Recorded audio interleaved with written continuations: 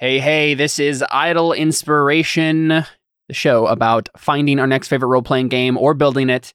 We're back after a couple of months, I think. It's been a minute. with the new episode of Idle Inspiration. That's okay. We've all been busy people doing lots of things. I've been frantically trying to finish Chronoquisitors. That's the main thing I've been doing. That's been taking up all my free time. But I thought, you know what? Let's get back to Idle Inspiration. Let's talk about some role playing games because feels like pretty much every day I have something that I want to send to David about some role playing game and talk about maybe Star Wars Burning Wheel, for example, or what we're going to be talking about today, which is obviously David's I'm trying to think of the right way to like his game. Right. Yeah. But I was trying to think of another way to say that, but you just talk about Bonds. What is Bonds, right. David? Bonds is 1 second. Sorry. It's on my throat. The Bonds is a project I started working on because we were playing Fate, and I was like, Fate Accelerated is good, but there's just not a lot of staying power here. And Fate Core has staying power, but it's not really, I'm not really a huge fan of the staying power, like the way that it does it, the progression and things like that. And so it's like, I kind of just want to take Fate Accelerated and remake it into Fate Core, but the way I want to do it. Yeah. And then down the road, I ended up being like, what are my, if I take my top favorite games and my top favorite things about those games, what are they? And so then I incorporated some of those elements and tried to build them into a cohesive thing where I wanted characters and their like plots growth and their, growth as people and so like that to be, and the growth of their relationship and stuff to be something that was important and that was, noticeable just as much as I now do more damage or whatever. That was the ultimate, sort of, motivation, progeneration. I don't know. That was the origin of that. Yeah. Yeah. Cool. Yeah. I was trying to think of like when that might have been, and I imagine it was probably around when we were doing the Four Horsemen. Probably that was my thought too. Yeah. Because I remember it was after, or we were playing Fate Accelerated when I started working on it, I think. Yeah. So that sounds right. Yeah, because that we did Chronoquisitors season 2, and then we took a break that summer to do the Mistborn game. Right. And you weren't part of that, but then we came back with a brief thing before we jumped into season 3 of Chronoquisitors and did Four Horsemen. We also did, I think, Ping Pong High School around that time too. And those are all, which is also accelerated. Fate Accelerated. Yeah. So I think you were thinking about that, and you were probably thinking about Burning Wheel too, right? Because we were in the middle of that whole campaign. So and what it's been like 3 years since then. It's been a long time. Yeah. And the game's had a lot of different iterations, a lot of them. Yeah. Do you remember? I'm trying to remember what like the first iteration of it looked like. The very first one, and I'll only vaguely remember because they've all been similar enough that basically the first iteration was I took Fate Accelerated, I tacked on some stuff from Burning Wheel, like goals and stuff. Yeah. Yeah. And then with the intention to tack on some like GM stuff from Apocalypse World games, which is my favorite part there. Basically, I was like, my favorite part about Fate is the aspects and how you can really make anything you want. My favorite part about Burning Wheel is that you see character growth. It's like a tangible thing. It's really cool. And my favorite thing about Apocalypse World is the GM layer. And so I was like, I'm just going to smash those together. And I did. And it felt a little smashed together.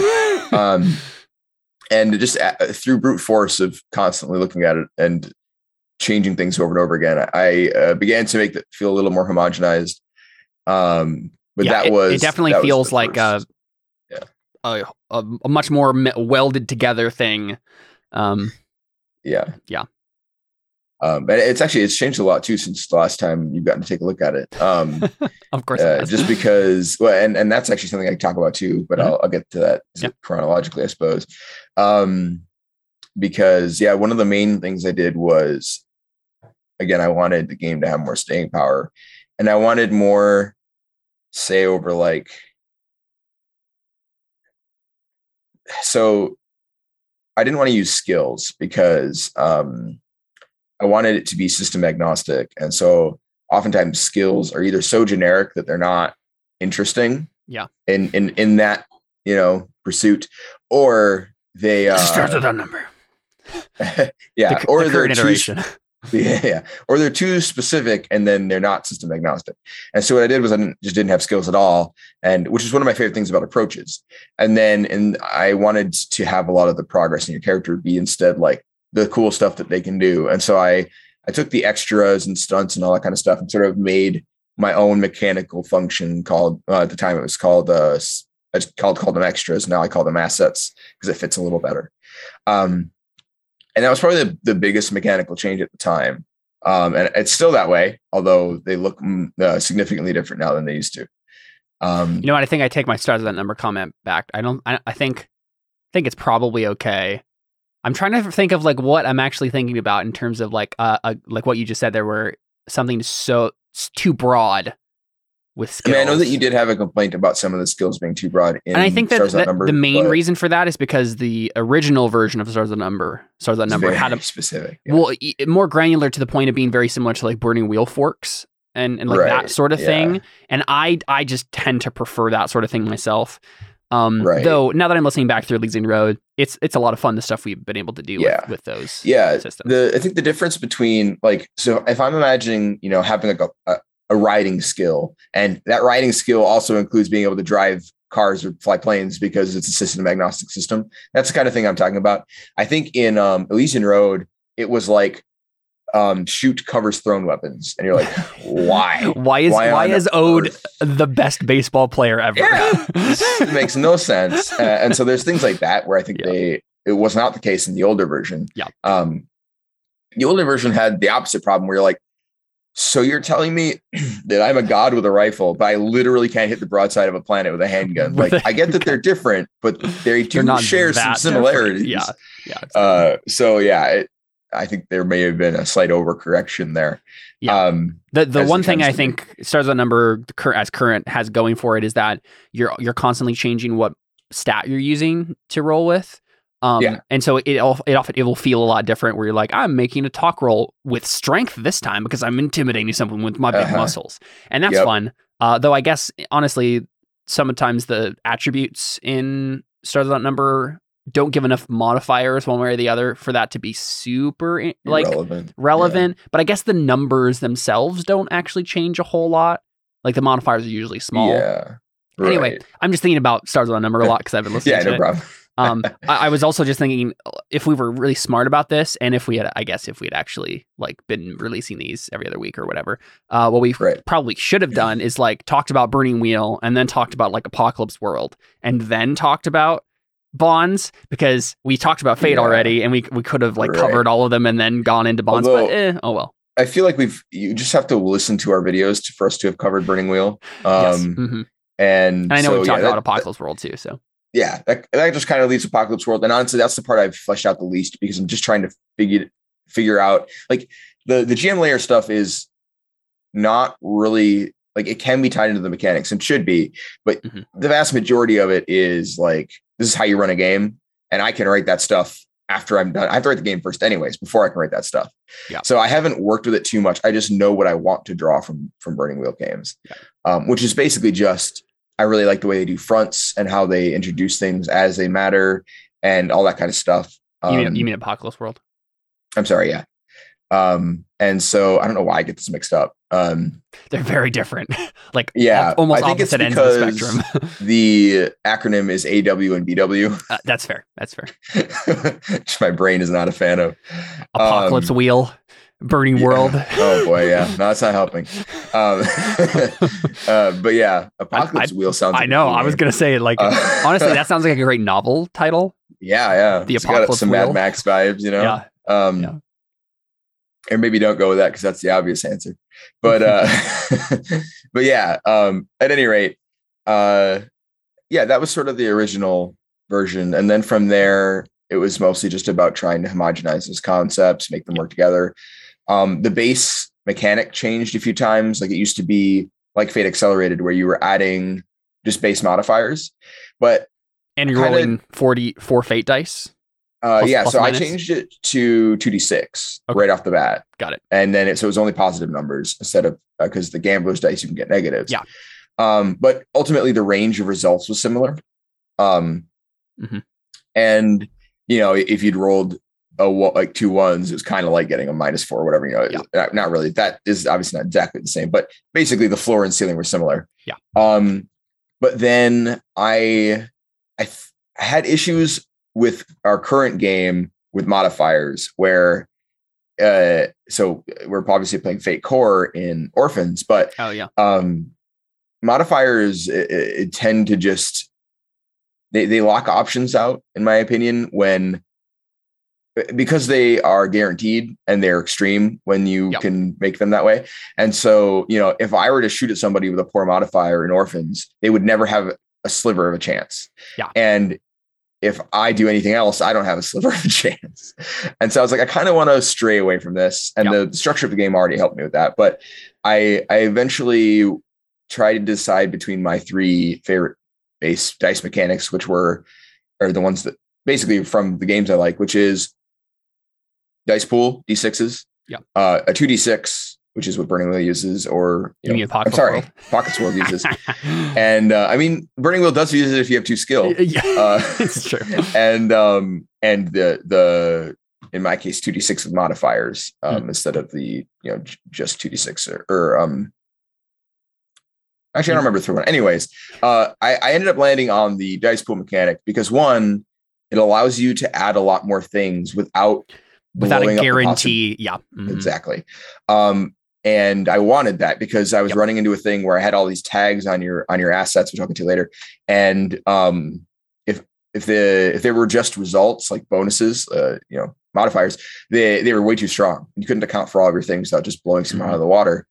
And so with this, you could have a handful of things and still have some reasonable results on your numbers. And also it just sort of allows for the different parts of your sheet to contribute to your thing, which that was what it was. The other one was a Genesis style, like you have a D6 in this, you have a D8 in this or whatever. And that ended up just being a little too clunky and having some similar problems to the result bonuses or I don't know why I keep calling them the modifiers. So I ultimately decided to go with the Burning Wheel thing. I also just like the way that feels. Yeah, it kept the damage numbers a little lower. I actually lowered the health from base Fate by quite a lot to compensate for that. You have a lot less health because you take a lot less damage generally. Yeah. Because you're getting like 4s instead of 8s. Exactly. Yeah. Or if you're doing a lot of work, you might get like a 16 in our game. And so it's like which is Fate is not built to do that. It's really not. We broke the game very quickly. I deeply regret making my characters so like I've watched Connor be like now you know what, I appreciate that, David. I appreciate that you finally admitted that was a bad idea. Well, so okay, to be fair, I only feel bad because I've watched Connor be like, this is an easy thing, do a 4, and I'm like, 4 is like a great or like an elite result. And I'm supposed to get a 4 just because I can get a 12 somewhere else. And I'm like, but I can't do that. And so because I've seen that happen and I've seen Connor's mentality change to, everything has to be a high number because otherwise it'll be way too easy. And I'm like, this is our fault for having done that. Now, if he had stayed with the basic difficulty challenge chart, I wouldn't feel as bad, but also we would have succeeded on everything. And then I would have felt bad in a different way. It wouldn't have been fun. Exactly. So it was really fun to build, but I think it was definitely a mistake to do that. So, but anyways. So you're talking about choosing a dice pool over modifier system. That is, I think for sure what I'm learning about. My preference as well for games like that. It's why I like Burning Wheel so much for that exact reason. And I'm glad you really cued in on that because I don't think I really understood that was what was happening until just now when you said that. Because like when you have like a plus whatever, plus 10 on something, you are going to get at least a 10 result on this scale, which for most games like Fate, like it automatically, it's like crazy. You were a god already. Like it doesn't make any sense. You have an auto god-like result. Yeah. And even, and even something like Dungeons and Dragons, which has a much there's more chaos plateau happening on a D20. Yeah. It's still like if you have a plus 10 on something, like you can get a crit fail. So there's that at least. But like otherwise you have, and like, for example, there's a rogue ability where like you can't get a result of lower than 10 on your skills because you're just that good. And eventually trades or whatever it's not that, but it's something else. That's something else. Something similar. Yeah, I know what you mean. Yeah. Right. And so for the latter part of our 3-year-long D&D campaign, Seth Leha was playing a rogue that literally could not convince someone less than a 26 for the last half of that game. Like for the persuasion check. And it just basically came to the point where, I did the exact same thing, right? Where like I had to make all the difficulties harder, and then it ended up feeling weird. Yeah. Right. Yep. What were you gonna say? I was remembering that ability differently, but I think you're right. I thought it was you couldn't get less than a 10 total, but that doesn't make sense because oftentimes with the rogue, your bonus is more than 10. So you can't roll less than a 10. Yeah. I realize that is probably what it is. Yeah, that's crazy. But right. So that whole thing is like, and it's funny because like that's also I think why Seth Leha doesn't like Burning Wheel, because he likes that guarantee of like my character is supposed to be this amount of good, and so why am I? There's always the chance with the Burning Wheel that you get 0 successes. Like there's literally always a chance that happens. To be fair, I hate that too, but that's why I built it that way. A lot of this game is actually an answer to myself. Ironically, like the way that I built invocations, you can't invoke more than one thing at a time, because I knew that if I gave myself the option to stack invokes on aspects, I would just write the same aspect 4 times. And that doesn't tell me anything cool about the character. It only tells me one thing, and it's probably not even that interesting. I can kill people. Great. Yeah. Okay. Well, what else? Like, and so I specifically made it one of the first things I did was like, you can only do one of these. Now make sure you have 4 different ones so you're actually getting use out of these. And I tried to do that wherever I could, where I tried to make it suboptimal to stack too much in one direction, because you don't get to learn anything cool about the character. And you can still focus, but it's like just more generally curved out, because I knew I would do that. Yeah. Same thing with Burning Wheel. Right. And so we're tonight actually at 5 PM, we're going to do season 2 of Death and Madness. We're starting that up. Nice. So, and Maria, Carly's old roommate that was part of that campaign, is technically still part of it, but is basically her schedule is like just made it almost impossible for her to be there almost at all. And so we're going to make her character kind of in the background, and I'm going to be talking to her regularly about what she's doing and more or less control her. And we added, and Alyssa actually is going to be joining from Terra Invicta as the kind of replacement cast member there. And we just made her character last week, and she has a lot of really good fork options that tell us a bunch of interesting things about her character, right? And that's I think, doing Lavender Shadows, that campaign where I introduced that cast to Burning Wheel for the first time, and Seth Leha came across the injury rules for the first time, and then was basically just out the rest of the game, just like, I don't like this. But it's a moment where, like, when you first start with Burning Wheel, you don't understand how any of that works. But the great thing about Burning Wheel, and one of the things that it tells you right up front, is if you master this game, one, you'll do better, right? You'll just basically it's a game that rewards mastery over it. The more you understand how it works and how to game the system, the better that both your experience will be of the game and the better your character will actually do. And that's something you just can't get right away as a Burning Wheel player. And so you have to play it more to actually get that mastery over it. It took me a couple of seasons to realize I'd built Delin really poorly, because, and I think I've told you that before, I built Delin at the same amount of life paths that he started with, and he's better in that version than the current version of Delin, who's been playing for 2 campaigns. Because I know the game now. Like, I know Wises, you could just make up Wises, and they help you a lot because they're just free forks. And then you can make up, at the time I didn't understand I didn't understand any really of what call-ons did. And they're like one of the best things. Right. And so like, I just was like, oh, to build the most overpowered sword guy. And I didn't, not by a long shot. And yeah, it's because the more you know the game, it makes a big difference. And he's not even really worse at anything else, because I also realized that I completely wasted all of my stat points making gray shaded agility just to get gray shaded sword. But I could have just gray shaded the sword on its own and been the exact same, but had not terrible stats. Which is why I'm always, every time we talk about Dallin, I'm like, God, I just want to play the new version. He's so much better.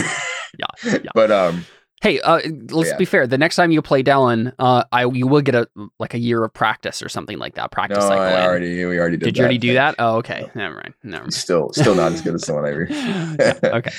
Well. And the reason I bring that up, right, is because that's I think a good mechanic to understand. Yeah. Like that's one of the reasons that Fate. That's one of the ways that you can very easily break Fate. Right. And so if you're trying to make a game that is built on some of the bones of Fate without its weaknesses, then that's I think that seems like a good direction to go in. That's eventually what I landed on. So I'm glad you agree with that. Because I like that, and also, like I said, it allowed for more of that, drawing on multiple things without it getting out of hand. Yeah. And then I in the current version of the rules, and I haven't gotten to test this, so it might immediately come out, but I have it where 6s explode automatically, because I wanted there to be the ability for someone with a low pool to pass up somebody with a big pool, to just, increase the chaos plateau a little bit. I may just have it be where each, they can all explode once, just depending on how it goes. But, I wanted there to be that moment in a game where someone rolls a 6 and then they roll a 6 and then they roll a 6 and everyone's like, this is impossible. And they're losing the That's fun, and so assuming you're not the one being quadruple 6'd anyways. So right now that's the case, because that is one downside to Burning Wheel is, if you have a small pool and they have a large pool, which is any game really, but it feels hopeless. And that's what Artha's for, to be fair. So they do adjust exactly. For that. Yeah. So it's not really a weakness. I'm curious, of the game, but does Bonds have any?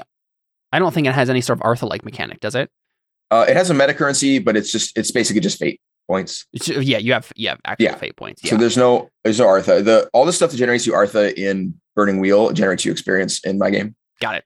Instead, just because I didn't feel confident in trying to build a non-experience based progression system. And the only reason it works for him is because his actual, or for Luke Crane's, Burning Wheel, is because the actual progression system is through use of skills. It's through the actual use of the skills. And the reason you're rewarded not with that, but with Artha, is because Artha allows you to use your skills and not fail. Right, exactly. That's actually one of the brilliant things. I know we're talking about Burning Wheel a lot, but no, it's okay. This is, I think, a great. It's why Burning Wheel is the best game, I think, is because Luke Crane understands that, and the other people who obviously worked on the game. There's several of them, but I understand that one, it's really frustrating for role-playing game players when they use a skill a lot and don't just automatically get better at it. It feels so organic and cool to or just you be spend your XP on something totally unrelated and you're like, why did I get better at that? Exactly. Yeah. And then also that that sort of the Artha cycle is a brilliant just driving mechanic in the game that just pushes you forward constantly, because you have to complete do beliefs and instincts and stuff to get Artha, and then you need to spend that Artha to be able to succeed on the rolls that you're going to fail at, but you need the certain test to advance that skill to make it better so that you can continue to succeed on your goals. It just all feeds in. It all feeds into itself, right? Yeah, that's basically the core result of Burning Wheel. So everything feeds into itself really well. That's why they call it a wheel, probably. And I really like that. And I didn't feel confident, and I didn't have sort of the mechanical pieces necessary to do something like that. So I remember when I first saw that, I was like, so I'm doing these objectives, but instead of getting XP or improving, I just get Artha. Why? You just get that for free in Fate. That sucks. Right. But yeah, as I got to see how that worked and stuff, it's definitely a very elegant system. And I didn't trust myself to build something as with so many moving parts as effectively. And so I ultimately just wanted it to be because a lot of the, sorry, in the background there, a lot of the power of your character comes from your assets. And a lot of that stuff isn't, it might be like a magical weapon or something. And so you don't have a lot of room to, you're not building a skill there. So I knew I had to do it differently, but I liked the fact that I wanted to reward you for the same things that Burning Wheel rewarded you for. And so that's why I ended up going the direction I did. But yeah, I agree that are you wash your hands? They're all clean? Yeah. Good job. Give me a high five. Good job, Gwen. Good job. Love you. How did you get down here? She's been going up and down the stairs a lot by herself, which is, I mean, she's not supposed to be doing that, but but hey, yeah, she's doing a good job, I guess. And to be fair, she just like sits down and scoots, so it's not like it's very dangerous, but still. Anyways, sorry, I probably have to cut all that out. No, it's fine. We can always take cute kid tangents. That's fine. Okay. One thing I was going to ask you is, go ahead. So if we're thinking about Bonds as a game, and you talked about Burning Wheel, Apocalypse World, and Fate being the main inspirations for it. Mm-hmm. When you actually get down to the current iteration of the game and you look through all of the organic process you've gone through so far, what are the 3 or 4 pillars mechanically? Are they still those things from that you kind of tried to take in from those games? But what would you say are the main distinctives of Bonds and the way those mechanics work together? Yeah. So basically you have aspects obviously still, right? Yeah. So one of the other things I really liked about Apocalypse World, I did it right that time, was that it focused a lot on relationships and stuff. And and it's called Bonds for a reason. I wanted to make relationships at least central enough that I could justify having it been a name in a thing, it's different or whatever. So I actually have the same sort of, so I guess I'll start with the Burning Wheel one. Sorry, I should have started there because it builds into this. So the core thing I took for Burning Wheel was you're rewarded for pursuing your character's goals. So what I did was I took the Burning Wheel belief and I split it into a drive and a goal, because that's what Burning Wheel does anyways. I just put names to it. And so you have basically a statement of fact or opinion, and then something you're going to do about it, the next step in doing something about it, right? And as you pursue those, you're rewarded with XP. Now, currently, the way that relationships work is the same. You have a relationship with a person, and you have a goal, like something you want to pursue with that person. And it doesn't have to be romantic, of course. I'm sure that'll be an easy default, but it doesn't have to be. And as you pursue that thing, you get experience.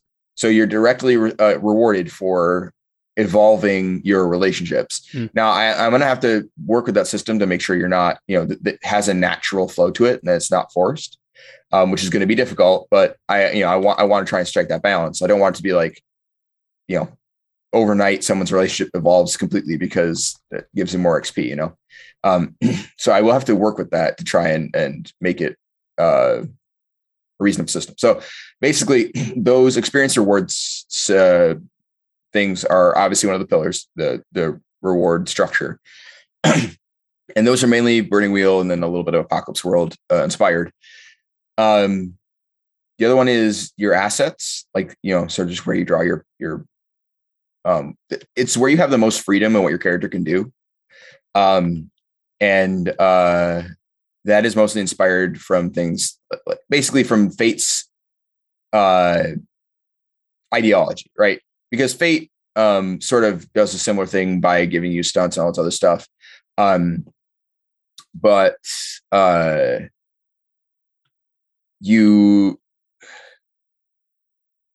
the extras are largely overlooked in Fate. Like, for instance, we have equipment extras in Orphans, and I don't know if anybody's used one once. I've used them several times, but that's that's true. You have, yeah. That's mainly because that I don't have the ridiculous skill points that you do, right. The skill modifiers. Although now I know you've used them. Have you ever actually spent Fate points on them? No. Okay, so that's what I mean, because that's actually their mechanical purpose. Yeah. And so that's what I mean, right? So I wanted to try and make those things more useful, and then use them as a platform to allow you to have pretty much whatever your GM will let you have, and the rest of your table will let you have. Yeah, that's true. Those are supposed to just be aspects, and we definitely did not use them as aspects. The problem is they cost you Fate points, and that's one of my big gripes with Fate generally. I never want to spend my Fate points, and of course, it's my fault I don't have any.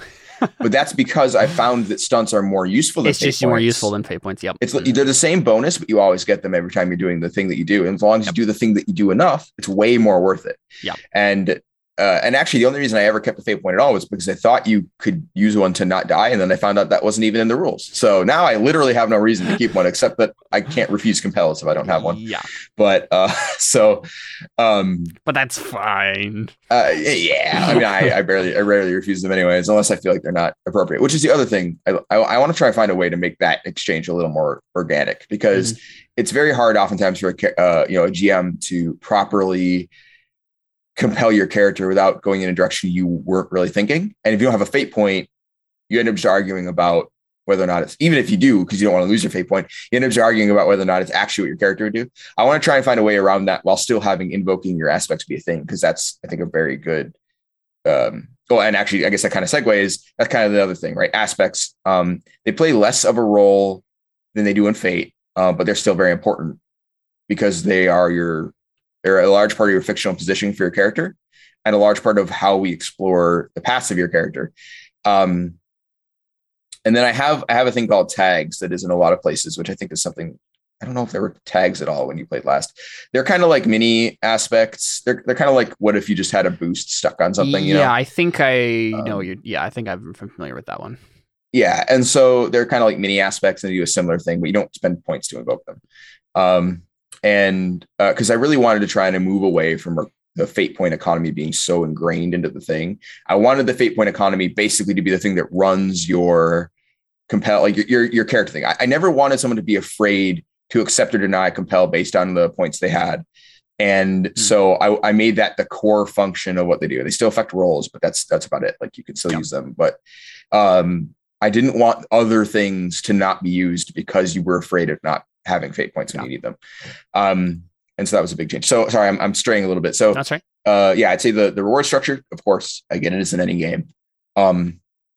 The assets, the way that I've tried to build, basically the core mechanic of what your character can do, and trying to make that as freeform as possible so that you can really envision whatever character you want. Like I always say, like, as long as everybody is Thor, it's okay if you play demigods, right? If one person is Thor and one person is, like Black Widow in the way that it should play out, to be fair, I guess they do. They do. Marvel doesn't treat these correctly, but yeah. Right. As long as your table's fine with you treating Black Widow as though she has superpowers for some reason, and whatever. But as long as you're all on the same level where you're all justifying roles the same way, then you can pretty much do whatever you want, any scale. Good luck finding, your GM finding ways to challenge your omnipotent deity characters, I guess, but that's on him for letting you do that. So my idea was I wanted it to be where you could do, which is probably the fourth one, honestly, is that freedom, which is why the assets are important, because they give you a lot of that. I really wanted to make it so you could build whatever character you wanted, as long as everyone was okay with it and was building a similarly powerful character. And so, those are probably like the four things, character freedom, the being rewarded for watching your character grow and his relationships change. The other thing that I said, which has slipped my mind now, but yeah. Cool. Yeah. Or the aspects. Yeah. Just being able to really like learn who a character is through the application of those things in mechanics, right? Because that's one of the cool things about Fate. Like, you can say whatever you want about your character and it actually benefits you in the mechanics, which is great. So yeah, for sure. Sorry, that was a bit of a long-winded answer. No, you're good. That makes sense. Yeah. So, where are you currently with the game, and like what stuff are you still stress testing that you're not sure of yet? So the biggest thing I got as feedback from the whole lifespan of the game was basically that it took too much creative effort to create a character, right? There was just way too much that you could do and way too little guidance. Now, to be fair, part of it was that I didn't have any examples. Pardon. I didn't have any examples. So not only were you making something up in a very, very free-form creative way already, but I didn't have any examples to help you figure out what that looked like. But I also didn't really want you to have to rely on examples. So that was sort of irrelevant. Even though, of course, there are a lot more examples now, and I was even at the time planning to write them. So I spent most of the iterations of the game, at least primarily or secondarily trying to address that and just make the game more approachable, make it so that people who don't come to the table with a fully formed character idea like I usually do can still play the game. And just kind of also help during the game with the understanding of what you're capable of, because that was another thing I got was like, you would make an asset, and basically as long as you could argue that the thing made sense, you could do it. And so that got to the point where I had one play tester who was like, I kind of like, I have so many options that I don't have options, right? Like, can I do this thing? And the other problem was that I was requiring that a thing was justified in the narrative before you could do it. And so he's like, well, the problem here is that I haven't written down a thing to justify this, but I want to be able to do it. And I haven't had a chance to make that justification, right? So like, how do I know if this is fair? And if it is fair, or if it is unfair, how could I have done something to have made it fair and like, spent some resource to make, Yeah. Cause for example, like a game like Apocalypse World, it has those moments for sure where like, it's all based on those sorts of moments where like, okay, based on what I know my character is like, do I have the justification to make this action and so on and so forth. Exactly. But with Apocalypse World, it gives you very clear, like this is who your character is and the sort of things they can accomplish, because these playbooks are very tight, even tighter than like classes in D&D are. Oh yeah. They're basically a character. Yeah, this is your character entirely. Detail. And you can change maybe the flames on the car, detailing on the car, but or like it's still the same vehicle. Which kind of cool killing people thing you do, but exactly. It's still all, But it's and so that's I can see that definitely being an issue with and that is part of the issue with Fate in general. Right? I think it's a little bit more of a problem in Bonds, because I was one of the people who gave you this feedback, right? Too. Yeah, pretty much everybody gave it to some extent. Yeah. The problem with Bonds, even more than Fate, is that it gives you more things you have to keep track of. And so with Fate, it's still a little confused. Sometimes you're just like, I don't know what to come up with here, but the only things you really have to worry about are aspects, right? Yeah. That's pretty much it. And There's those are the things you parts, really have to just make up. But you have like assets and all these goals and all this stuff. And all this has to be wholesale made out of nothing, because the point of the game is to be system agnostic, or not system, but setting agnostic.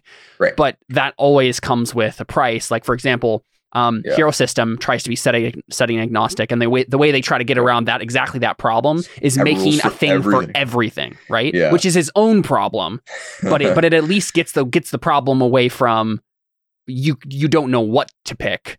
Or you don't know what to make up. It front loads the work. It doesn't slow the game down. It just slows down to your character creation. It does, yeah. But in a different way than that. Yeah. Right. And so basically my intention now my work so far, has been to address that. So, I've made a lot more of the options have actual mechanical things so that it's clear like what a thing is doing to you or for you. In a way that helps you figure out the narrative, hopefully a little easier, the narrative like application of that thing. And then, especially with drawbacks were one that I got where like I had these sort of disembodied effects that would happen to your character if you overused an asset, basically. But it was very difficult for people. It was easy for me because I wrote them, but it's very difficult for people to transition one of those things to an actual narrative statement about the thing that they had, because it was just too much. There's just too much creative work in making that leap. And so I made those more concise and have a mechanical effect. So you can be, okay, it makes sense that, like a cut and dry mechanical effect. You're like, okay, this is the mechanical effect. What can I think of that makes sense to cause this mechanical effect? And that from the same person who gave me that feedback helped a lot. And then in a similar way, that's what tags are about. We're solving the issue of what can my asset do? So you build an asset and, you're still generally agreeing with the GM about the kind of asset it is. If you have magic, like what does it look like? Mm-hmm. But magic, to be fair, is something I need to work on a little bit because it's so vague already. Like most other things, power stuff, it's easier to get to, but like magic systems, especially like D&D magic systems where you can technically do anything, I got kind of like try and figure out, and the tags are a little bit about doing this, but they're a little too restrictive compared to like what magic can usually do. So I got to try and feel that out. But basically, you buy tags, and what tags are now, they've changed a little bit, but tags are basically just your focus stunts from Fate, right? One of the things I really liked about building a Fate character was in a certain narrative circumstance, you get extra stuff. That was really fun, right? For me, thinking about the kinds of things my character would get bonuses in narratively, like the kind of narrative circumstances they're good in. And so a tag is basically when you're using this asset to do X, you get a +1 dice, right? It's basically a little like forks, right? So if your asset has 2 or 3 things that all benefit what you're trying to do here, you get 2 or 3 dice. Mm-hmm. And if you have multiple assets that all have things and they're all being used, you get 4 or 5 dice. So you're looking through and being like, okay, of what I'm narrating myself using, what helps me here? And, again, you're still narratively justifying what you're using. The tags, while giving you dice, also narratively justify what you can do. So if you have like the mobile tag on something, it means you're mobile, one. So you have like movement capability of some sort. And the narrative requirement is that there's space enough for you to use whatever that is. And if there is, you get an extra dice for it. So it does sort of double duty of giving you your guideline on what you can do and also giving you extra dice. Now, they don't get very large, the bonuses, because that would get out of hand if they did, because you have quite a few of them usually. And that's what I wanted it to be, a more over like having more rather than better, because they tell you what your asset can do. I wanted to make sure you had plenty of room to describe your asset doing all the things it needs to do. Which means they couldn't be massive 5 dice bonuses, because if you had 4 of those, you're rolling 20 dice and why bother, right? We're back to the issue of modifiers at that point. Mm-hmm. So that was how I sort of helped address, the boundaries of your asset, and also an issue we were having where an asset would be like perfect for a thing, and you were only getting 1 dice because you were getting the dice from the asset itself. And, it might be tangentially related to something. You're still getting 1 dice. And it was just weird. And I wanted your actual tags in there to do something. And then I sort of brought tags out to do more things. Like you could put tags on scenery. So if there's a lot of cover in the scenery, the GM would put a tag on it, kind of like scene aspects, except for you don't spend points on them, but they're just 1 dice. So they're a 50% chance of 1 success. They're way less impactful than a +2 in Fate is, right? Yeah. And so you can afford to have a couple things. And it just goes back to kind of like the pulling forks from everywhere you can kind of feeling. Mm-hmm. I think that's definitely one of my favorite parts of the current iteration of Bonds. That's what I really hooked onto when we did our little weird one shot. Yeah. The adventures of Ben Hill and Butt Stallion. Yep. Yeah. And I've kind of leaned even more into it since then. And you also now, it used to be that when you took damage, you lost dice from your pool. And I liked that, but it was really punishing, like cripplingly punishing. Mm-hmm. And so I changed it now where when you take damage, you just get a tag, and other people can use it's like consequences, but again, less. It's just about narratively justifying using them, and they're less of a thing because it's just 1, 2, or 3 dice, depending on the severity of the consequence. And your opponent just, if your injury helps your opponent, they get a dice. So I've just sort of leaned into that kind of stuff where, again, all those things cost Fate points in Fate. And so they just never come up for our games, at least in my experience. And I want them to, because they should, and they're fun. And also the more often that those kinds of things come up, the more your dice pools are going to be different from each roll, because as long as things are changing, and they should be, as long as you're, all engaging the game. So then the things that you can narratively justify will also change. Mm-hmm. And the tags you can narratively justify will change. Even if someone just moves a zone, it'll change what's going on. So that's been my main focus, is trying to, make lists of tags, make examples of things, just try and build a system that's a lot more approachable and modular that allows you to build those things. That's been the majority of my work in the past. Most of it since for a while now, is just trying to do that. And a lot of that stuff is pretty untested. And so I really have to refine that now, which is why I'm in a place where I just have to run a campaign of it, because I have all these ideas where I want them. I just got to make sure they're doing what I wanted them to do. Mm-hmm. I'm sure some of them won't be. I don't want to build too much on stuff that needs to be changed if it does. So, But yeah, ultimately, I'm pretty happy where it's at right now, and just need to see where I need to go with it. Yeah. I've also, as sort of as one last little thing, a recent change I think was even, it may have been even after you guys played.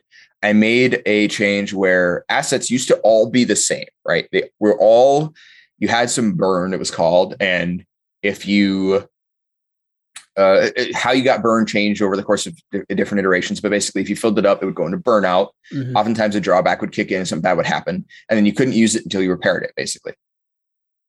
And my problem with that was I was like, okay, I've sort of got the rules where I want. I'm going to try and build some characters from settings that I like, because that's the whole point, right? Like I want to be able to build a Mistborn. And immediately I was like, I can't build a Mistborn in this system. They use metals. Yep. This doesn't work. Like it's too abstract. Yep. You could use metals forever in theory. Mhm. And I was like, this doesn't work. So I was like, I need to have different kind of asset types. So I built 4, and none of the, well, one of them has burn, but it doesn't work the same way it used to. It's basically ammo. It's like having spell slots or bullets or a well of power, whatever. And then you would have breaths, burn that you use every time. Yeah, exactly. Mhm. And then but then I had a thing where one of the options for if you rolled really well was you could inflict burn on someone else's asset to sort of target it and knock their I have a clip out of targetable their asset. hand. Right. Yeah. I have a targetable asset now. So anything that has like health, like a person or a vehicle or something, you can actually just shoot at, because I just couldn't not do it that way. Cause I was like, you were fighting those gang of kids and you're like, can I attack the kids? And I'm like, well, you should be able to. You're not even in the same zone as the guy they're attached to, but no, you can't, because they're just an aspect or an asset on his cheat. Yeah. Now you can. Good. And, good to know that I can harm children now, kind. David. Thank you. Yep. Yeah. Everyone who's played Skyrim has been avenged. And yeah, there you go. Yeah. I'm just kidding. Technically, they were just like little thieves. I don't know if we described them as children. I think I did, but anyways, we do not condone harming of children. This was a joke. Yeah, none of them got hurt either. Anyways, so, but now what I did was I removed that. And instead, what you can do is you can lock somebody's asset for a turn. So this is, I knock the sword out of the way, and it's sort of just in a position where it's not feasible to use, or I knock their armor aside just long enough that I can like stab through it. And so basically it means that for one, you can't lean on the same asset every single turn, because you may not have it every single turn. Yeah. And so if you put all your eggs in one basket and that basket falls, you might get killed in a turn. Because I wanted to shake that up. That was the other thing. I didn't want a character to be able to just build one asset that was so overpowered that they just never used anything else. And you can do that, but if someone locks that down, you're just down to nothing, basically. Yeah.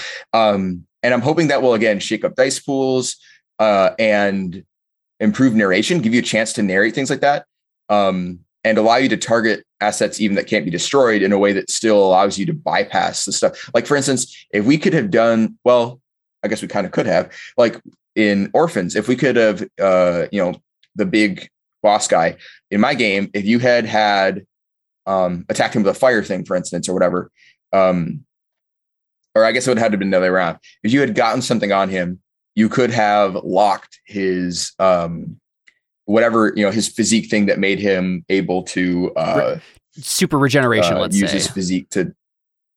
Yeah, right. And so now what that means is when you're attacking him, you're hitting him in some kind of weak spot, or you've lit him on fire and his regeneration's gone for a second, like that kind of stuff. And I'm hoping that's something that I haven't used at all yet. So that definitely needs to be tested, but I'm hoping that will just shake the game up, allow for interesting narration and, beat by beat change. And it definitely seems that way. I like that one. Thank you. And I also made sure you can't be stun locked. So basically the asset is locked until the end of of that person's next turn. So they can't then lock it again, because their turn is over. You get it back. Someone else could do it to you, but you can never be stun locked in a one-on-one, at least. Yeah. If you're fighting 3 people and they stun lock you, that's your fault. You shouldn't be fighting 3 people. So that's the idea. So basically I'm you're hoping saying that pans out. Basically, you're saying there like that you can't lock someone's asset twice in a row, but Yes, someone the same else character could. cannot because Yeah.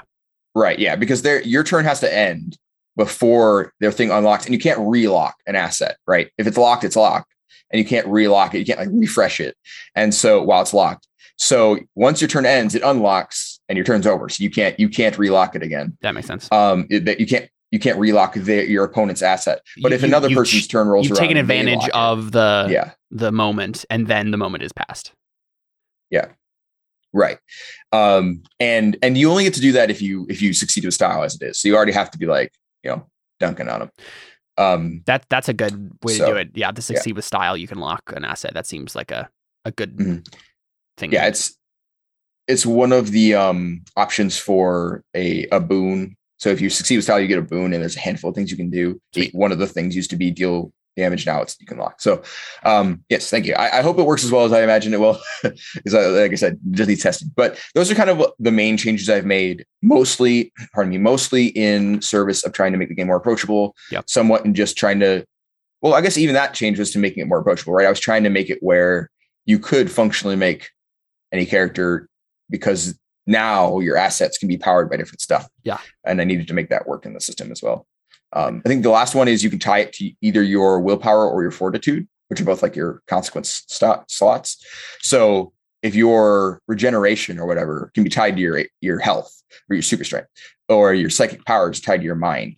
And because they're tied to your consequence slots, you basically have them as long as you're conscious. Although, because you don't go unconscious until you can't allocate damage, and you lose your asset when all of your things are gone, you can actually be on the verge of death and lose your asset but not be knocked out, which I just imagine as you're too weak to make use of your physical power, or your mind is too exhausted to make use of its mental power. And you're not going to be there very long anyways. That's the other one. And then with drawbacks, I had to do a thing because I was trying to make superpowered characters. I'm like, Superman's super strength doesn't have a drawback. I mean, it does kind of, it's kryptonite, but everything he has kryptonite. Yeah. So maybe he's a bad example, but like, there's a lot of powers where it's just like a drawback didn't really make sense, and you had to have one. So I was like, okay, instead what we're going to do is you can choose to have a drawback. And if you do, you get an extra tag on that. That makes sense. On that asset.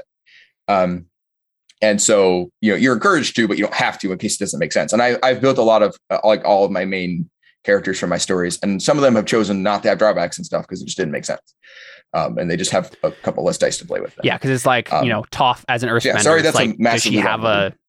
Does she have that drawback to her earthbending? No, she just earthbends. Like no, exactly. Yeah, that would be a good thing of example. Yeah. I guess technically you could say like she can't earthbend if there's no earth, but that's not a very good drawback. That's not a drawback for the power itself. That's just like a situational kind of thing. Yeah, it's just a thing. And even the drawback there is a limitation, and the limitation says it doesn't work in a situation you expect it to, and you wouldn't expect earthbending to work with no earth. Yeah. So yeah, that's fair. But yeah, so I wanted to be able to facilitate those kinds of things. I suppose you could probably build the power like bending, and the drawback is it only works with earth, but that would be a different way to build it than earth bending. And there's different narrative kind of ways to approach it, I guess. Right. And it would be a little strange to, in system to just have you can bend and then earth be the drawback, because that could work for like the Avatar, because he has a capacity to bend anything. But in the narration, your character does not have the capacity to bend other things. So you wouldn't be able to justify that. Yeah. Obviously, if you were making your own Avatar series and everyone could, then being own, like, then maybe that would make sense. But it all comes down to being a narrative first system and justifying everything. But yeah, so sorry, again, super long-winded answer. No, that's that was fun. That's the work I've been doing. Thank you. Yeah. So, so yeah, I don't know if you have any other. I didn't really have any. There's a little bit of a lag here, so we're talking over each other a little bit. But Oh yeah, sorry. Go ahead. No, you're fine. I was just explaining for the podcast too. The only other thing I really was thinking is, I don't know if you talked a lot about how it all works there, and I don't think there's anything really that else comes to mind. The only thing I was just like thinking off the top of my head, most of the mechanical. Yeah, I think you have. I was thinking of like what we need to do is we need to, when we have our sit down, let's talk about what campaigns we're going to be doing next. Little thing. We need to talk about where a Bonds playtest could fit into that. The thing I'm thinking of is maybe for a while we do a rotating series of one shots, sort of interconnected things that are pretty loose and could have a different cast every time. Something like, you're all agents for this organization, and sometimes only a couple of you are on this mission, and that sort of thing. Right. That could be a fun, like Legacy was, right? Yeah, I mean something like that. But I was thinking, some variation of like, you don't have to have everyone there every time because it's a self-contained thing every time, sort of a thing. But we could have same characters, but a different rotation of those characters depending on who's missing that week or something. Right. That could be a fun thing. What is to it? do. A West Marches game? Yeah, West Marches. Exactly. That was what I was thinking of. Yeah. West Marches Bonds. Right. Something like that where it would be easy to just kind of do it whenever with whoever. But have a continuity of characters. So that we could play test the mechanics over a longer term. Right. And then we're not making new characters every time. Exactly. Yeah. So we could. Yeah, that'd be great. I'd love to do that. We should talk about that. Sorry. When we do that. No, you're good. Agreed. Yeah. I think that would also, and I mean, I know this was actually originally our plan for Hellbreakers, but that would allow us to do things like fill in when we have a day that someone's not there. Yeah. Because their character just wouldn't be there. And like I said, that was our original plan for Hellbreakers, and then we just decided, I don't really know what happened there, but it just became the thing instead. But I mean, it's just the issue is like with when you get down to really climactic stuff at the end of arcs, like you kind of want everyone to be there because it would suck if like, well, I guess your faction doesn't have any part in this epic thing that's happening. Definitely. Yeah. So, but we could do that. We could have it be, and West Marches is very suitable for that because there isn't really like, it's meant to be self-contained in an episode. So you don't, the climax is meant to happen in the episode if there is one really at all. It's mostly just exploring and doing cool stuff. And it doesn't really have like it could have like a culmination, but that's not really the point. Yeah. So I'd be up for that. Just, even actually this Tuesday, if you guys want to start something like that. That's true. I don't know if we had something else in mind already or not, but I'd fine for starting that whenever it's ready to be feedbacked. Yeah. So. And my thought there too, right, was like, with that sort of thing, we could have 3 different things happening, right? You could get your play test in. We could have something to go to, that's consistent when we're missing a person. Right. Yep. And then also we could have something that would be easy to rotate people in and out of. So if we did want to say for whatever reason, we just want another person, we wouldn't have to do this whenever we can do whatever we want. But if we wanted like, hey, let's have another, like, hey, Josh is free this Tuesday. Let's have him jump in. And then he can make a new character with you. And then we can pop him into whatever situation. Because I would imagine it would have to be something like, West Marches style, where like maybe we work for an organization that's sending us out on short missions, or we're literally just going off and doing a thing every time and then coming back to home base, whatever it is. And then fourth, one thing. Oh, sorry, go ahead. I was gonna say, and fourth, I wouldn't have to prepare anything for it. That's true. Yeah, that could be on you. Yeah, I'd be totally up for that. I was actually thinking one thing I wanted to do because I felt like. I think, what's it called? It's been a while since let's do it. It was the sci-fi thing that Adam Koebel was doing with all the noble houses. What did he call that? Far Verona. Far Verona did a thing where he was like, oh, okay, the second season I think it was, the first season, where they were all on a ship, right? Like an Enterprise style ship. And it was big enough that if any of them died, their next character was just going to be another ship member. Yeah. And that, now I was thinking that would be really cool, but then I realized our next game is going to be sci-fi Elysian Road, and that might be sci-fi overload. I mean, that's not how I work. I I only do one thing at a time, so it wouldn't be sci-fi overload for me, but maybe for the channel and for everybody else. We can just talk to Connor and Jared and see what they're feeling. Yeah, because that was my thought. It might be cool to do, a big spaceship where every time someone new plays, you're like, yeah, this character's from engineering, and they show up and you're like, they've been here the whole time, but it's a big ship, I think my preference would be not to do sci-fi again, but mainly that's because of the crossing wires for me, thinking about Elysian Road. And this, because what I'd either want to say, hey, let's have this in another sector in the same galaxy, like we did that Uncharted Worlds thing we did. But then again, it's just like, I feel like it's just crossing to the wires there, where I'm going to be thinking of, oh, that thing happened in that thing, but it's not actually connected. And just the way my brain works when I'm running a campaign like that, I like them all to be very different. So then I can just be like, switch and be like, all right, cool. Now I'm turning into Terra Invicta mode. I have a certain set of inspirations for that, and they're very distinct from the other things. And the last thing you want is to be like, oh yeah, didn't Jared like murder someone last time? Oh wait, no, that was the other was the other thing, right? Like, but he did it with a laser pistol, and so I'm confused. It's sci-fi, Jared, space, too many similarities there. Exactly. I get that. So we could pick something different. I'm trying to think of even like what niche we aren't doing right now in a thing, like because we're doing Death and Madness, like epic fantasy Burning Wheel. And then I'm doing Terra Invicta, so D&D, and then we're going to be doing Elysian Road, which is like space opera. So maybe like, I don't know, superheroes or something? I was going to say, we could do superheroes.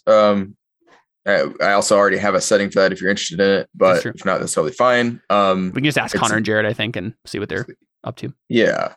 And then... I don't know what other like the one thing that I was thinking of is like maybe like space fantasy. So something like, you remember that that Facebook RP thing we did way long ago with Trevor Sigmund running it. Oh yeah, the Rift or whatever, the Rift Walkers, where we were all different characters from different fictional universes. Something like that would be kind of fun. System pretty well, exactly. Something like that would be kind of fun. Yeah, I wouldn't mind doing something like that. That would be, and that was basically a superheroes thing anyway. It was just styled differently. Yeah. Clothed. Yeah. That could be fun. I think that is a good test of the system. It also allows people to just literally play a Mistborn if they want. Yeah. That kind of stuff, which is good because ultimately I expect that's what the game will have done with it, because that's what I like to do with stuff. I mean, I like to make my own stuff up too, but I like to reimagine stuff that I like as well, that I enjoy. And so I want to make sure that it holds up to those things. So yeah, I think that is a good idea. I think that we can shoot for something like that. It'd be kind of fun. Yeah, we can talk about what specifically that would look like, whether or not it's like literally you can be a Mistborn because this is from anything, or if it's just like a hack kind of version of that, where it's like it's from any universe, but like nothing actually real in our universe. It's just like some sort of multi-dimensional thing in some other universe. Right. Yeah. It could also, maybe we could require that it's from one of our universes. Yeah. So. Or something. Ooh. Oh, yeah, it has to be something fascinating. Actually, that's kind of awesome, and I want to do that now. Yeah, like a Riftwalkers thing with, like you can be from the Elysian Road universe, you can be from the Terra Nullius universe, you could be that would let's do that, because that would be so fun for having guest stars too. Yes. Right? Yes. We could literally be like, hey, Alyssa, you want to join us and play someone from the Terra Nullius universe? Like in this weird Riftwalker thing? Oh, that would be so fun. That would be cool. I think it would have to be non-canon, but yeah. Oh, of course. Yeah. This is the What If series, right? Yeah. Right. Yeah. Oh, that's a lot of fun. I'm down with that. Okay. Yeah. That sounds good to me. Yeah. I get to play someone. Ooh. Yeah. How are you going to decide? Right. I probably play Xanatos, right? I probably play me. Oh, that's true. Yeah. My World Hopper character. Yeah. That makes sense. I guess I'll see what everyone's ideas for characters are, because I think just based on our games, the majority of stuff will be fantasy characters. Yeah. And I'll probably want to dress the setting to fit the bulk of the characters. So if everyone's playing fantasy characters, I'll make a fantasy setting. And if someone shows up as a sci-fi character, they'll be the strange thing. Yeah. And not the norm. Yeah, which is kind of why I was thinking space fantasy, right? So like that same kind of vibe we had with the Riftwalkers, where it was like just kind of this weird mix of magic and technology in this dimensional rift where like anything's possible sort of a thing. Yeah. Right. Yeah, because I suspect there will be plenty of fantasy characters. So, yeah. Though, you know what we could also technically do? We could also technically do actual, what's it called? RPG Cosmere, like the actual Hellbreakers in the future where they have like whatever home base they go from. I don't know. Right. Well, we can talk about it. I have less. That's true. This would be you having to worry about it. So yeah, I wouldn't want to throw that on you. Yeah, as I say, I mean, I wouldn't mind it, but I would have to. There's probably quite a bit of information. We'd have to sit along. Yeah, we have to have a long conversation about all that stuff. Which I wouldn't mind, but I would also feel like I'd be apprehensive to make sweeping changes. Yeah, to anything. And I'd rather have it just be your thing. I think that makes more sense. Yeah. That sounds fun. And ultimately, like if this peters out, it's or when it peters out at some point, you could just run that too. True. Also true. It wouldn't hurt at some point once I have the system where I want it for someone else to run it. That's true. So I can see what it's like, so I can get input on running the game. Once I do any of the work on how to run it, Yeah, that'd be fun. And then so maybe you can do the same thing where we'll do that. But to be fair, what we will probably want to do is the next thing we do with Bonds after we do run this kind of rotating West Marches thing would be let's do an Astoria game, and switch the GM's chair around as we zoom in, right? That's true. Yeah, that is sort of how that works already. Yeah. That's a good idea. Yeah. And hopefully people will be comfortable enough with the system to do that once we get there, because they'll have played a proper intermittent campaign in it. Yeah. Yeah. And honestly, that sounds like a fun thing to just have kind of going indefinitely for a little while here, the kind of West Marches thing, because it's very easy. So one of the, as Connor has mentioned before, it's difficult for him to do a bunch of different one shots. I think Jared's the same way. Like they just run out. Like you and me, we can just do whatever, like anytime. Well, to be fair, I basically just make the same character dressed in a different setting. So that's my crutch for that. Yeah. But yeah, Connor and Jared always have less fun, I think, with those with one shots. And so if it was like a rotating cast, or they're always playing the same character when they zoom into this, it would be a lot easier, I think, to do. Definitely. So then people would be like, oh, okay, cool. Yeah, we're not David's, or not. I guess you couldn't be free, and then we do this, but that's true. Yeah. Hopefully that won't happen. That shouldn't be a problem too often, I don't think. Yeah. Although hopefully it's not a problem next week, I guess, because that would be an issue. Although I guess we could just do it at a different time in the day. Honestly, I'm free all day Tuesday now. So even if I don't know if everybody else is. I'm not. Yeah. I mean, you're not. That's right. Okay. Work, yeah. That's fine. Yeah. Yeah. Either way, it would probably be a good one shot, like in quotations, one shot sort of situation. A fallback thing. That we could have. I'm gonna drop a message in. We can wrap up the thing here. I'll start talking to them about that. Yeah, and that'd be great. Yeah, and I'm sure we'll talk more about it on Tuesday. Not this Tuesday, but whenever we do the actual sit down, let's talk about future campaigns thing too. Oh, right, yeah. So, but yeah, we can start talking about it in chat if you want to. Fine with that. Yeah, sounds good. Awesome, cool. Yeah, you want to wrap us up here? Yeah, well, thanks you guys for indulging my my creative monologues there. And for that tangent at the end where we just talked about what we're doing. Yeah, our own thing. Yeah. But yeah, thank you guys for joining us. And we hope you're inspired to play more video games. Not video games, role-playing games. I'm going to let's do that over again. No, I don't think we do it over again. I think that's it. Okay, play more video games, guys. Just forget tabletop games. Yeah, we hope you're inspired to play more role-playing games and video games too if you feel like it. It's too funny to not leave in. That's fair. See you guys later. See ya.